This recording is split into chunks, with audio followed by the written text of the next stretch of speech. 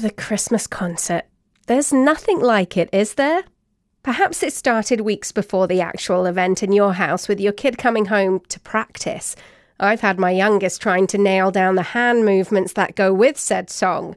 There's nothing cuter, though, from the little kids in the younger grades who are divided into those who revel in the spotlight and do their own solo performance, to the kid who's like a deer in the headlights, too stunned to do anything, to the one more interested in finding where their parents are sitting.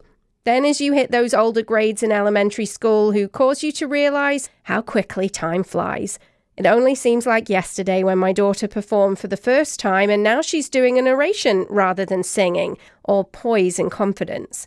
I can see myself spending the weekend searching out those old photos and videos that memories are made and how, at times, they make your heart melt. You need those moments, don't you? For when they leave you tearing your hair out. I'm Sarah Mills.